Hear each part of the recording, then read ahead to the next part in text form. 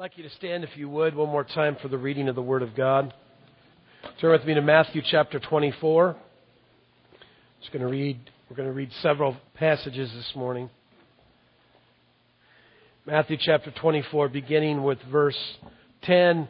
Jesus is in the process here of explaining to his disciples, have asked a question, what's it going to be like at the coming of the Son of Man? What's it going to be like when earth wraps things up and when you return? And Jesus is explaining to them about all the things that are going to take place and that even today are beginning to take place. And then he says in verse 10, and this is where we're going to focus, because Jesus has a tendency in his teaching to give you a broad view, and then he always focuses down to the human heart. Did you hear what I said? Jesus is a big picture God, but a personal God. So even when he's giving the big picture, he's going to always bring it down to you and to me. And so here's what he does. In verse 10, he says, "Then many will be offended and betray one another and will hate one another. Then many false prophets will rise up and deceive many." We're seeing that take place today. We're seeing the offense, the betrayal, the deception. Verse 12, "And because lawlessness," now lawlessness means what it means. It means that there's no boundaries. There's just whatever the human mind, whatever the human heart can conceive, it will do. He says, "And because lawlessness will abound, the love of many will grow cold." And I think that's important that we need to understand. It's interesting to me in verse 12 that lawlessness and cold love are linked together. That whenever we refuse, you see, David would write that the law of the Lord is perfect. It does something to my heart. And when I turn from it, and you say, and we're going to talk a little bit, we'll talk a lot today about what it means. We're going to define Pharisees. We're going to define a lot of things today, but we're also going to get to the love of God. How many of you are glad about that? The love of the lawlessness winds up in cold love. Now go with me to Hosea. It's where we've been camping a little bit. Hosea chapter 2. Now the prophetic book that is speaking of God's emotions and how God feels about us and how God sees us. Hosea chapter 2 verse 14. "Therefore, behold, I will allure her, and will bring her into the wilderness, and will speak comfort to her. And I will give her her vineyards from there, and the valley of Achor is a door of hope. And she shall sing there, as in the days of her youth, as in the day when she came up from the land of Egypt. And it shall be in that day, says the Lord, that you will call me my husband, and no longer call me my master." Now I want you to flip back a little bit further and to Song of Songs, chapter 1. Song of Songs, chapter 1. I want you to get used to this book. For some of you, you're unfamiliar with it, and you kind of, I got to tell you a funny story. You'll be able to relax and sit down just a minute. I got to tell you a funny story. I remember preaching one Sunday years ago. For a while in the church, Song of Solomon wasn't the coolest book you'd go to. It just wasn't widely accepted. I remember. You would like this. I had a Pentecostal church with a bunch of Anabaptists in it. Just a bad combination, you know what I'm saying? And I remember preaching one Sunday morning out of a verse in Song of Solomon. This dear little old lady, she's about this high, gray hair, met me at the back. And this was a church that we were trying to wean from. They were into King James only. They were just a really rigid bunch of people, and I'm fitting in real well. And she meets me at the back door, and I said, "What can I do for you, dear?" She says, "What are you doing reading all this bedroom talk from the pulpit?" I went, you're caught off guard. Well, it's in the Bible, and but that's the way a lot of people have viewed this, and we're going to open your heart up and your minds up. We're going to thread everything together in the next few weeks, and hopefully you'll have learned, most importantly, how God feels about you. Song of Solomon, chapter 1. The Song of Songs, which is Solomon's. Verse 2, let him kiss me with the kisses of his mouth.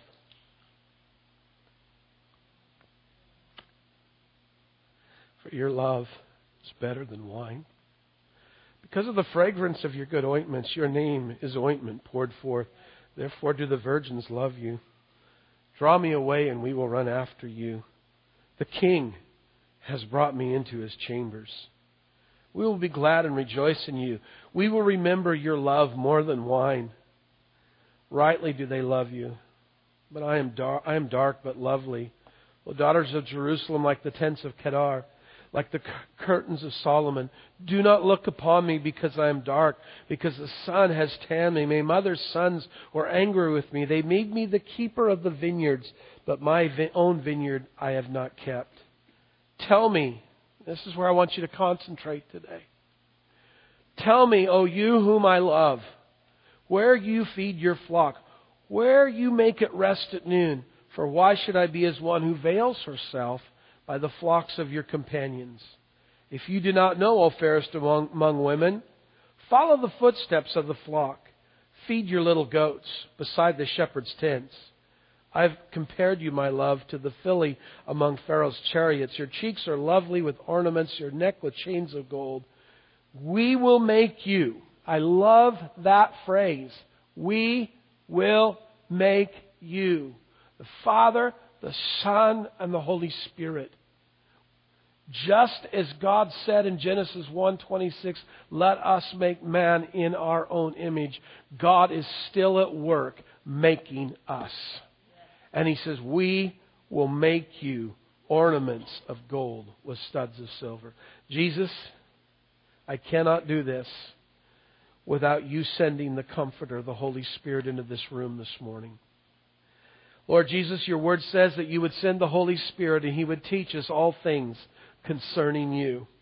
And Jesus, this is not about theory, philosophy, theology, or anything else. It's about you, Jesus. Everything in this world is about you. Time is about you. The end of time is about you. The new heavens, new earth is about you. This planet's about you. Everything from the beginning, when God said in the beginning, everything has been about you. In fact, before the foundations of the world, it was about you. And Jesus, we ask that you would just send the Holy Spirit now in the area of wisdom and knowledge and revelation. I ask God, Ephesians chapter 1, verses 17 to 19, that you would give us the spirit of wisdom and revelation in this house this morning, God. And Lord, I ask, Lord, I know this sounds crazy, but you've told us we have not because we ask not. And Lord, right now I ask in the name of Jesus that you would bring down and you would bring into captivity our thoughts to the obedience of Jesus Christ right now. Lord, I pray runaway minds would be captivated by the Master this morning, Jesus. And Lord, I pray right now that you would rebuke the devourer. You would rebuke that Jezebelian thinking out of our minds right now, Lord. And you would begin to establish your will and your way and your rule in our life. In Jesus' name, amen. You may be seated. Nature abhors a vacuum. Graham Cook, in his book, The Heart of Prophecy, writes these words. He says, the Father did not remove His DNA because man had sinned. All people are made in His image. And until Christ reforms it, that image is fractured. How many of you know what he means by fractured? That the image of God, that God made us in, that image has been fractured by sin. That every time we say yes to sin and no to God, it fractures, it hurts, it destroys the image of God in us. And he says that image has been fractured, but it still contains the propensity for spiritual experiences beyond the natural realm. If not Christ, now listen to this. You're going to think, I'm going to take you down little bunny trails today that you've never been. You're going to look in the underbrush and go, wow, I didn't know that was laying there, but it's there. If not Christ, then another power will seek to usurp that God-shaped vacuum in all people.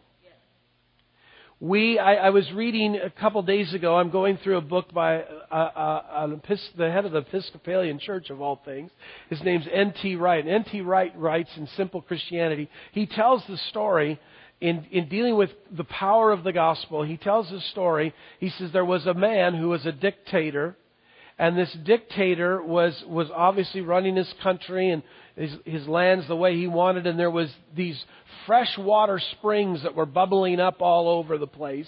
And he decided, you know what? I'm going to pave over those springs. I'm going to put pipes in those springs. I'm going to put a little bit of fluoride in it, a little bit of chlorine, and we're going to make sure the water's pure. And we're going to control that flow of water to the people. And for a long time, the people were drinking the water, and once in a while they'd say, wow, it tastes good. And over time, they built more roads over the springs, and everything was controlled. Till one day, someone runs into the dictator and says, we have a problem. And he says, what's the problem? You know where we paved over one of those springs? He says, the water is washing out the roads, and there's a new spring. There's springs starting to bubble up and take away the roads, and it's a mess out there. It's blowing up the pipes. It's messed up. Now and he used it to make this point. I want you to hear this. Especially in Western Christianity.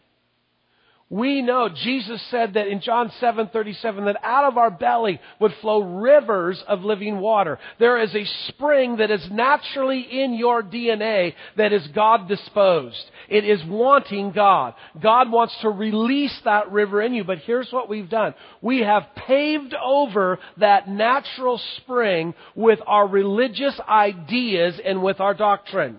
And we've stuck some pipes in there, and we've put a little bit of something in the water to make sure people don't get, sick. And what's happening, because man is a spiritual being. Now hear me. Whether they're in church this morning or not, man is a spiritual being. Right. And in fact, God said in the last days, I'm going to pour out my Spirit. Here's what's happening. And is in the church, all of a sudden, and outside the church, we're seeing all these paved over roads that have been paved over, these bubbling brooks. These brooks are starting to break through the pavement. And people are going, you can't worship God like that. You're muddy, and the waters are getting muddy. You people, and I don't care what stream you're in, whether it's Baptist or we told you last week we're not a charismatic church or a Pentecostal church or any other kind. We're a Holy Spirit activated church. That's where we're hanging our hat, okay? Because I don't want labels like that. Those labels are bad labels. But here's the deal. There is, over the years of religious control. I want you to know it's a spirit of control. It's a manipulative spirit. It's a nasty spirit. It's something that will destroy you.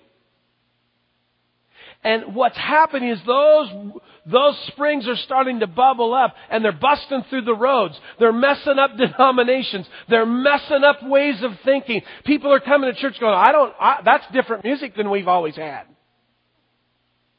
It's amazing to me how many people get stirred up when they don't when it's different music.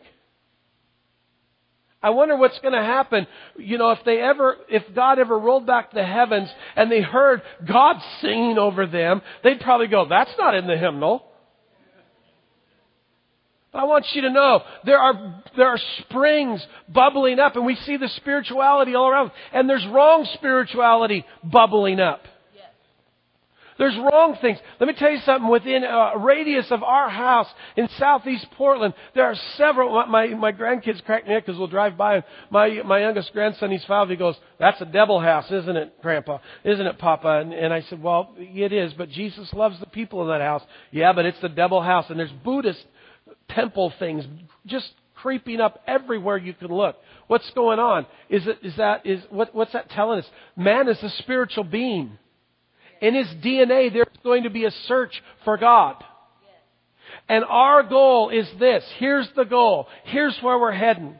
Elijah is on the Mount Carmel.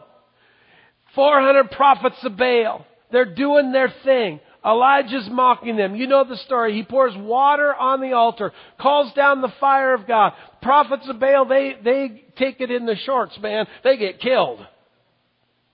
And as Israel is walking down off of Mount Carmel, you hear them say these words, our God, He is God.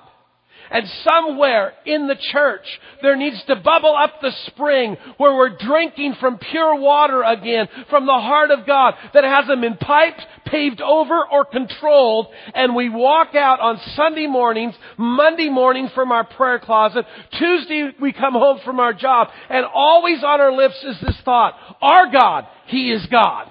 Our God, He is God. Our God loves me. Our God cares for me. Our God is powerful. Our God, He's God. He's not a God of wood, hay, or stubble. He's not a God of stone. He is God. And I want you to know something. We want to plug in. You know, you say, well, man, when those springs, things get real muddy when water just takes off on its own. That's the fun of it. Some of you have had such a controlled spiritual environment. Now, I'm talking to people who've been in the charismatic Pentecostal realm. But you know what? We this pride and arrogance thing that we think we have because we believe in the New Testament moving of the Holy. What a crock, friends, when you control the Holy Spirit and He can only move a way that you think He should move. What are you going to do when He does something totally out of the ordinary? I tell people if it's between Genesis 1 and Revelation and the end of the book, it's legal. Bring it on. You see, there's this idea. And I'm going to tell you something. Your spirit abhors a vacuum. And some of you in this room or listening to me by the internet, you have tried very hard to fill that vacuum where the only thing that's going to fill it is Jesus Himself. You tried it with money, homes, position, power, relationships, whatever it is. And the only thing that's going to fulfill it is an eyeball-to-eyeball encounter with the Son of the living God. Let me tell you something. He's on His way back. The Holy Spirit is stirring people all around the planet. Things are changing. I don't know when. I just know this. In my spirit, there's this sense something's going on. And I want to be able... I love what Joy Dawson says. She says in her book, Intimacy with God, she says, I want to get to heaven and see Jesus and go, wow, I knew that's what you looked like. I knew that's what you were like. She says, I don't want to get to heaven and go, whoa, I had no idea. This is weird. No, I got to tell you, you're freaking me out here. But that's how it's going to be for some believers. The book of Jude says that some people will make it only like by the skin of their teeth. They're just going to get in. And friends, I don't want to just get in. I want to walk in and I want to see Him face to face. And besides hearing the words, well done, I want to hear out of my mouth, I knew this is exactly what you were like. Yes. But in order to do that, we're going to have to encompass a biblical view of Jesus. Not a Sunday school view. Not your view or my view, but a biblical view of Jesus. And let me give you a hint. He's not a baby in the manger anymore. Yes. Let me give you a bigger hint. He's not in the grave. Let me give you a bigger hint.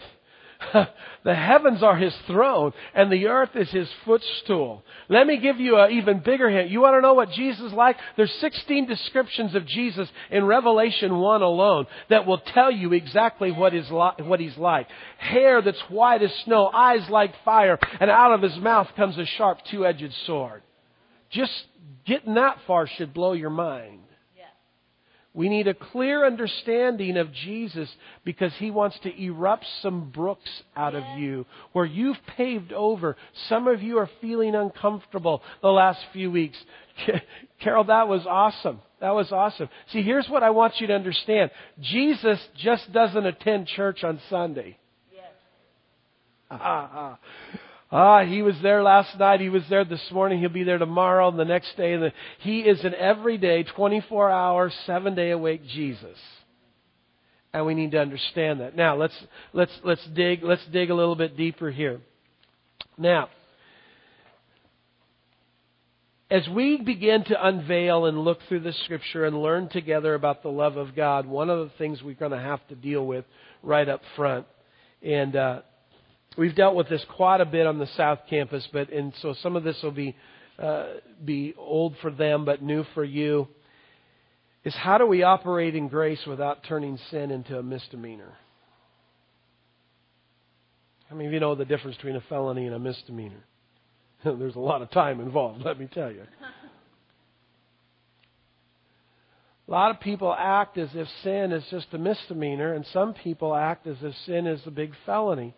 Friends, we got to get the balance between grace and God's love and how we deal with sin.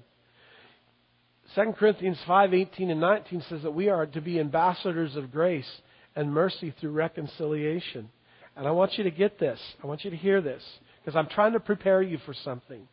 You look around and you say, well, there are a lot of people gone. Let me tell you something. It's not about the people that's gone. It's about the people that's coming that I'm concerned about. Right. There is a generation that is getting ready to hand itself over to the King of Kings and Lord of Lords. Now, if you visit us on the South Side once in a while, you find out they're not really pretty in the sense they got hardware where hardware shouldn't go. Come on.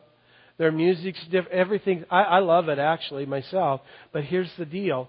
We're called to bring grace and reconciliation, not to be a cop writing out felonies.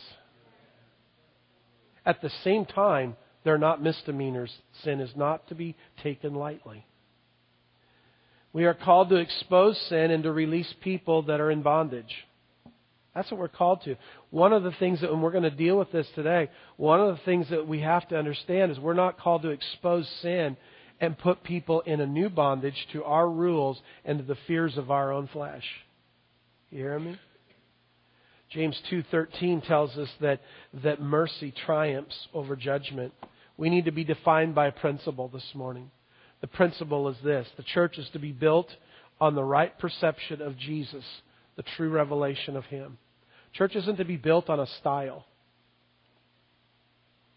Into this month, we're going to have a merge service. Some of you got to hear him last year, but I'm having Roger Hilligus, who, you have the fivefold ministry gifts, pastor, prophet, apostle, and teacher, and evangelist. Roger is a teacher, and Roger's going to sit on a stool here. He's blind, and he's going to teach you, and you're going to be ministered to, but Roger isn't going to come in and be Mr. Flamboyant. I grew up in the Pentecostal era of when you had a special speaker and the guy came in a Cadillac convertible and a plaid sport coat, and greasy as snake oil, man.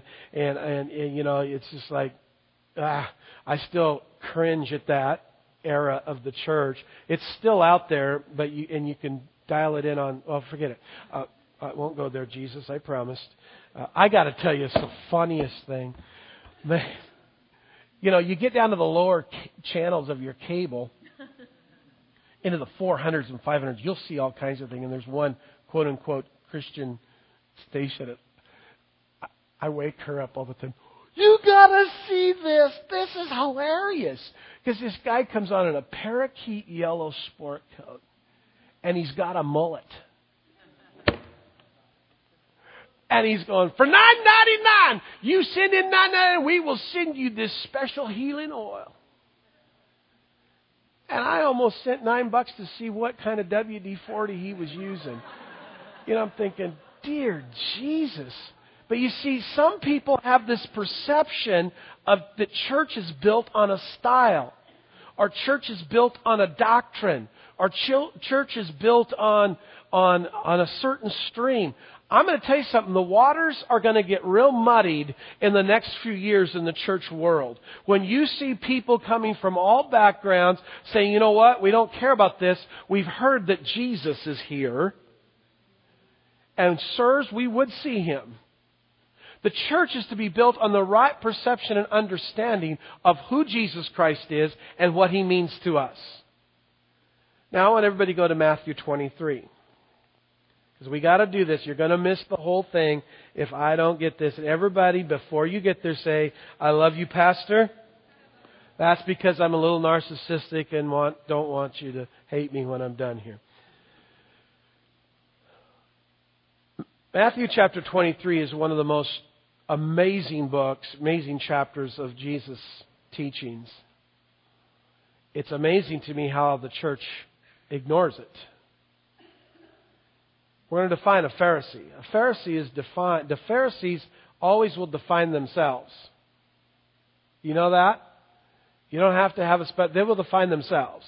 And they'll define themselves by what they're against. See, the Scriptures tell the opposite.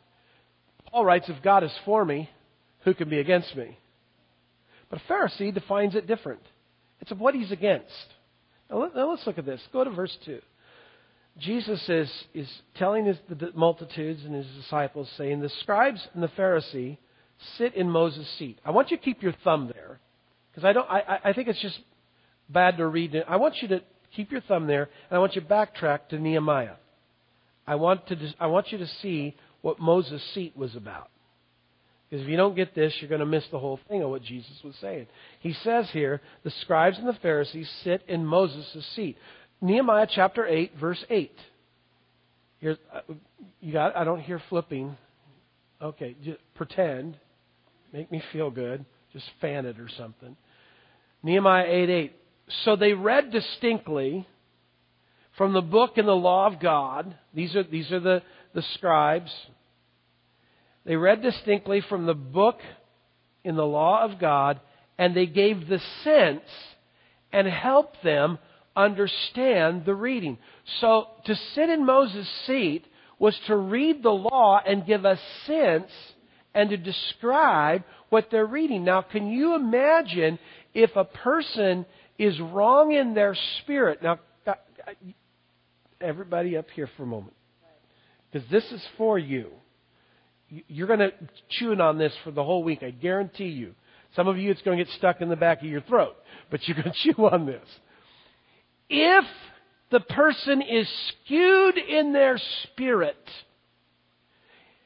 maybe they're angry, or maybe they have a certain set of rules and regulations that have been passed down to them, and it's in their head. When they tell you about Jesus, and we all have this, it's going to come out of their sense and their description of God.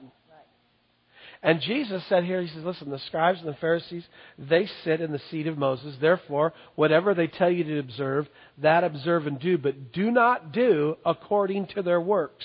Now, you're going to start getting the idea here. For they say, and do not do. They bind heavy burdens, hard to bear, and lay them on men's shoulders. But they themselves will not move them with one of their fingers. See, the law of Christ was easy. Bear ye one another's burdens and thus fulfill the law of Christ. So if I start laying things on you that's too hard for you to bear and don't do anything to help you, I'm sitting now in the seat of Moses, not giving the correct description of who Jesus is. But all their works they do to be seen by men, that's a biggie. They make their phylacteries broad and enlarge the borders of their garments. They love the best seats at the feast. Sounds like a gathering of preachers. The best seats in the synagogue. Greetings in the marketplaces. And I like this one. And to be called by men, Rabbi. I had some people really upset at me one time because and I don't know how these things happen. I'm kind of crazy on these things, and so maybe it's the way God took me through my life, but they wanted to talk about Reverend Steve. And I said, who is that? Well, aren't you the Reverend? I said, there is nothing reverend about me. I said, if you want to call me irreverend, I'm probably going to perk up and go, yeah, I'm here. But aren't you a pastor? I said, my mom didn't name me pastor. My mom named me Stephen. You see, When you start wanting a title attached to you, you're already into the camp of the... That's why I'm allergic to people who say, well, I'm the prophetess or prophet of God. Whoa! Hold on there, Jack. We'll let the Holy Spirit sort that out. Well, I'm the apostle. Yeah, time out. Time out. Not that I don't believe in those things and don't encourage those things, but when you start putting the labels on yourself, friends, you're violating what Jesus says here. And he says, but you do not be called rabbi, for one is your teacher, the Christ, and you are all brethren. Do not call anyone on earth your father. Now, okay, I didn't say that. Jesus did, but that blows a whole segment up. Yeah, okay, you understand? It's right in here. I didn't say it. He says here, let me read to you so you get it right. I wish I could do it in another language. Maybe you get that. Do not call anyone on earth your father, for one is your Father who is in heaven. Wow. Do you get where this is going? Okay, hang in there. And do not be called teachers, for one is your teacher, the Christ. But he who is greatest among you shall be your servant. And whoever exalts himself will be humbled, and he who humbles himself will be exalted. But woe to you, scribes and Pharisees, hypocrites. And now he begins a real description. For you shut up the kingdom of heaven against men, for you neither go in yourselves, nor do you allow those who are entering to go in. They pave over the brooks, put in the pipes, and say you can drink it this way. And I'm telling you this morning, the Holy Spirit is busting out all over. The pipes are floating down the stream, and He's wanting you to know there's a new move coming that won't be controlled by men. Now, blessing principle. Jeremiah 29:7. Everybody go there. Pharisees define themselves by what they're against. Here's how we're to define ourselves. We can either bless or judge. Blessing principle, Jeremiah 29:7. And seek the peace of the city where I've caused you to be carried away captive. And pray to the Lord for it, for in its peace you will have peace. What is he saying? For instance, when you bless what you feel, I'm just honest with people. January, and you know why January is such a long month and February is a short month? It's when God put the calendar together, He had mercy on us in February because He knew that January was so horrible. I'm telling you, living in Oregon at this time of year is like sun lamps. I need help because I'm just not a rain person, you know what I'm saying? I look forward to that orange globe in the sky coming out again. But here's the deal. If you live in Portland, we live in one of the most craziest cities in this region, Portland, Vancouver. Vancouver's supposed... Here's the funny thing. Vancouver, you people will say, wow, we're a little more conservative. Or bet me, I've talked to some of your policemen over here. Canvas has one of the worst underground drug problems in the state of Washington. So it's all relative. But it's in that place that God says, seek the peace of that place, and you'll have peace. When I bless, I have blessings. That's right. Now, Matthew 7:1 says, when I judge, I get judgment. So there's a blessing principle. When I bless, I'm blessed. When I judge, I judge. And so as a Pharisee who's always explaining things by the negative, there's a problem there of what they're against. You want to know the difference between a Pharisee and a believer is this. And by the way, there's only one Pharisee that we can find in the Scripture that was ever saved. You know who he was? His name was Saul at the moment, and then he got changed to Paul. The rest, Jesus had nothing to do with them. In fact, they're the ones that eventually crucified him. So when I hear somebody, well, I'm against this and I'm against that, it's hilarious to me because and I like to put people in situations that crack me up. Right now, one of my guys is back at IHOP again, and Josh just got back from a month, and of course our daughter's working there now, It's funny to go into prayer, especially during the renewal stuff going on there right now, and you watch first timers come in and their eyes are like this. And then you see them flipping through their Bibles and they're making notes. I'm thinking, hang on, you stay in this room another 2 hours, you'll be doing what Sally's doing over there, the backward cartwheel, side step through the hoop jerk. Because here's the deal. God erodes. He will do whatever it takes to erode the Pharisee in us. Yes. Yes. I mean, He will turn you upside down, sideways, make you look goofy if He has to get rid of that Pharisee that's in you. And Pharisees are what they're against. You know, and somebody asks me, people are always asking me, well, what do you think about this? I don't know. Let's go try it. Well, have you been to such and such? I don't know. Let's go try it.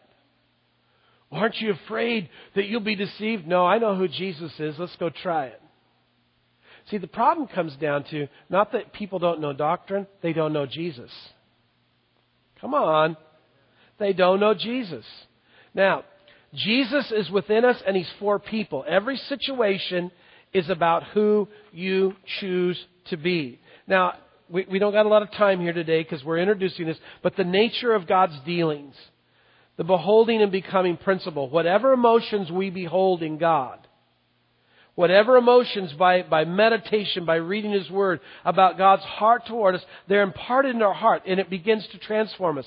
If I know that God loves me, if I know that God cares about me, if He's happy with me, you know, and some of us, we have an idea that God's always mad. He's like the mean father, you know. Well, and that's the way we pray. We pray kind of at a distance. Instead, you need to understand something. God delights in His children. Now, some of you go, well, I don't know. Some of these kids are pretty messed up. Remember, we're walking by grace here, and we're not going to turn sin into a misdemeanor, but I want you to know, God sees us even in our state of things we do sometimes, and He is moved by the movements of our heart, not by our actions. And I think that's the big difference. People think, well, I got to clean it up to get to God. No, you let your heart go after God. Experience the emotions of a living Christ. We're a little afraid of that. We change our mind or understanding about God, then God changes our hearts or emotions. Wrong ideas about God's personality hinders our intimacy with Him. There is nobody in this room that's going to open their heart and make themselves vulnerable to a God they don't trust. I love it. I mean, you go, yeah, come on, be honest. You say you have faith in God, you trust God, but with the very inside of your heart, you do not trust Him with it. Because you don't understand His emotions. You don't understand the movings of His heart.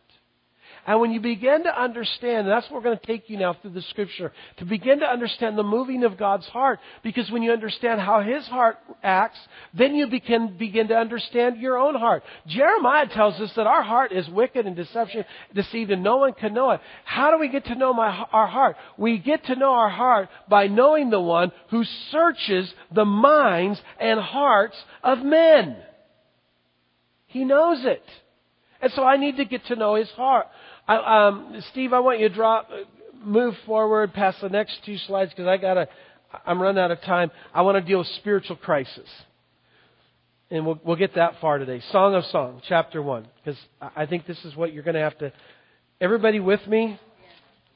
I'm telling you, you're going to have to keep coming back because this all fits together. It's not a one-shot deal here. Okay?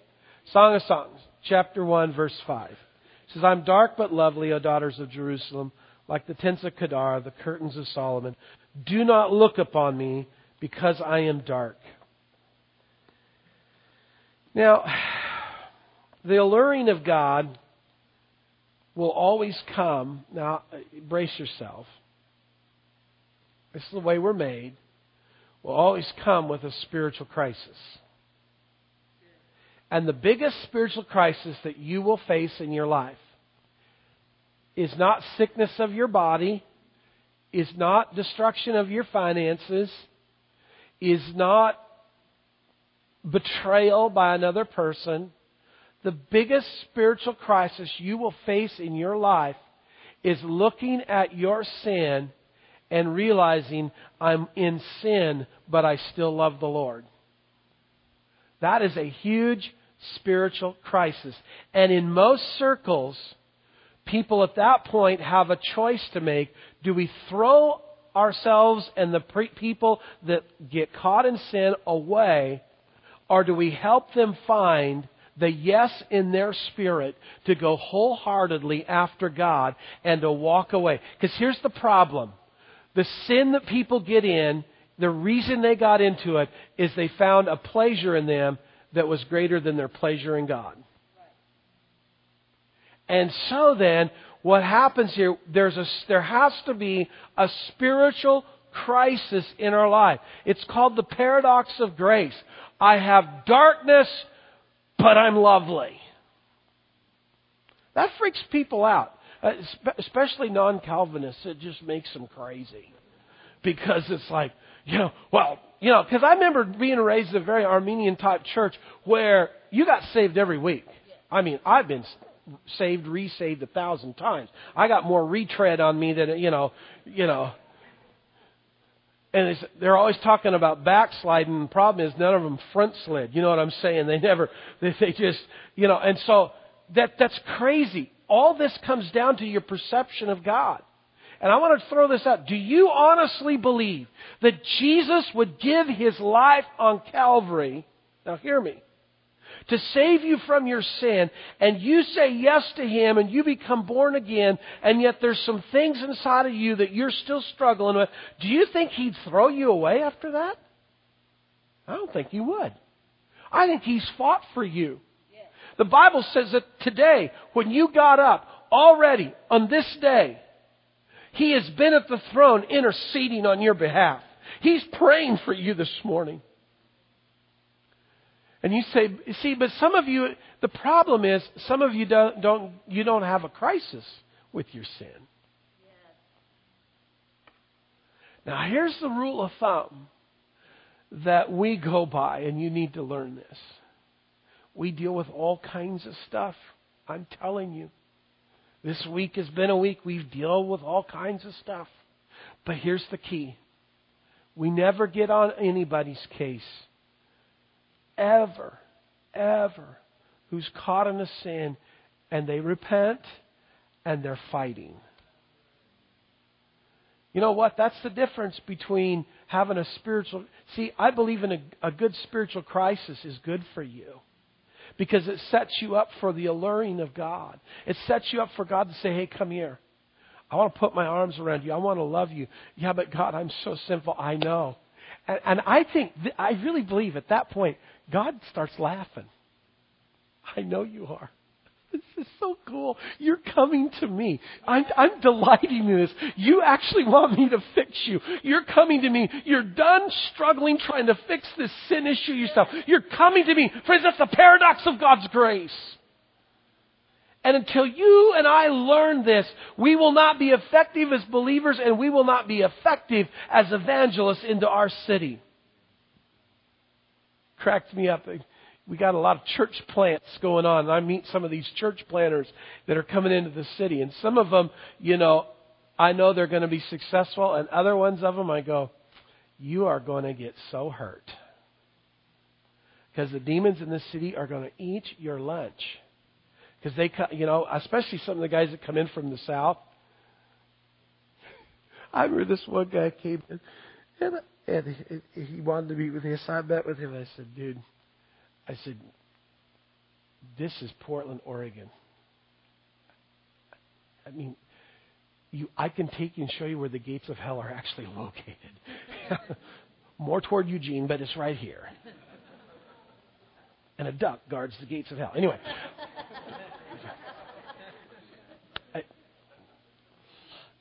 That slipped out. My UW-ness slipped out there. Okay. But here's the deal. I told him, I said, you'll not last 6 months. He says, why? I said, you're going to have to lose your legalism in this city because you're going to see everything under the sun. Yes. So what do you mean? I said, in the church, you're going to see Yes. everything under the sun. I said, I had been here 6 months in the city, and KGW News was on my doorstep because of some stuff that had gone on in the church. You know, it's kind of freaky. You come home, and here's a picture of your church, and this reporter standing out in front of it talking, you know, because sin is wicked and diabolical. It has no respect of persons. It does not care whether you're in church or out of church. But let me tell you something. The weapons of our warfare are not carnal. There is a paradox of grace where you begin to run into a spiritual crisis. I'll take a person in spiritual crisis over a Pharisee any day of the week. Because the Pharisees will say it's everybody else's problem but mine. You know what? If you'd fix the music, I wouldn't be sinning. If you'd fix the preaching, I wouldn't be sinning. Oh, we need Bible study every night or I wouldn't be sinning. No, you need a relationship with a real, living Jesus who loves you beyond what anything you could ever imagine. The changes that have come in my life where I have won and overcome is where I got to see Jesus delight in me even when I was weak. You hearing me? 2 more minutes and then we got to go. That we are sincere but weak believers. Beautiful to God. Our loveliness comes by receiving the gift of righteousness. You know, you hear people quote it, you know, my righteousness is filthy rags. And I hear that come out of their mouth and I want to go, excuse me? Yes. Then why are you wearing those rags? What are you doing? How you doing in your walk with? Well, I'm doing really good in my walk with God. I read 3 chapters today. Prayed for 10 minutes. No. Walking. You know, Elizabeth and I walk a lot together. I don't come home and sit down and say, well, we walked 14 steps and she said 3 things today. These are the 3 things she said. No, we talk about things, we fellowship, we hold hands, we walk together. What's going on? Well, there's a relationship taking place, and it's not confined to what I did or didn't do. Right. Unless I didn't take out the garbage at the right time, then there's issues. But we're beautiful because of His righteousness, not because anything I do. That way, when I get that truth in my mind, I can then start praying. I can walk to God. I can come to God and I can pray, not based on, you know, I've had to deal with some people, you know, they say, well, we're so beautiful to Jesus. Really? And they were making the declaration. That's not how it works. God makes the declaration over me. You're beautiful, son. Yeah, but I got all this stuff, and I got poo up to my kneecaps here, and I've got some sin issues, and you're saying yes, because my righteousness is going to change you. My righteousness is going to fix you. And then it says, at new birth, God put a yes in our spirit to God. Each movement of our heart to God and His work is in us is called a willing spirit. Oh, I wish I could bring this out more, but we got to go. Here's the deal. I want you this week to start listening for the yes in your spirit. Good. Don't look at what you're trapped in. Don't look at your bondage. Don't look at the handcuffs that the enemy has you in right now. Don't worry about it. Just listen for the yes in your spirit that says, I really want more of God. I really want to know God in His fullness. Listen to that voice and start crying out with it. Because God was the one that put that yes in your spirit. God was the one that put that yes in you that says, I don't want to be this way anymore. And you know what? I was listening to you this morning, Carol. Don't you worry about your age, because the Bible says in the last days God's going to pour out His Spirit on old and young alike. And you know what? God's raising up a church that is cross-generational. It's going to be old and young and middle-aged, and they're going to be flowing as a total generation to the throne. Here's what we got to do. We got to start listening to the yes in our spirit and agreeing with that yes. I'm not saying the no, because all of us got to know. Well, I shouldn't have done that. I shouldn't have done that. No, forget it for a moment and go with the yes, because as you're dealing with the yes, guess what? You're going to wake up one day and go, where'd it go? And I don't even have a desire. What? Because you see, when you go after the yes, pretty soon he becomes your pleasure. Yes. He becomes the desire because she's going to come back. Next week we're going to look at it. She's going to come back. She says, where do you feed your flocks? Man, this stuff you're telling me about myself is blowing me away. I want to know where you're feeding your flocks because I want to go there. Let's stand.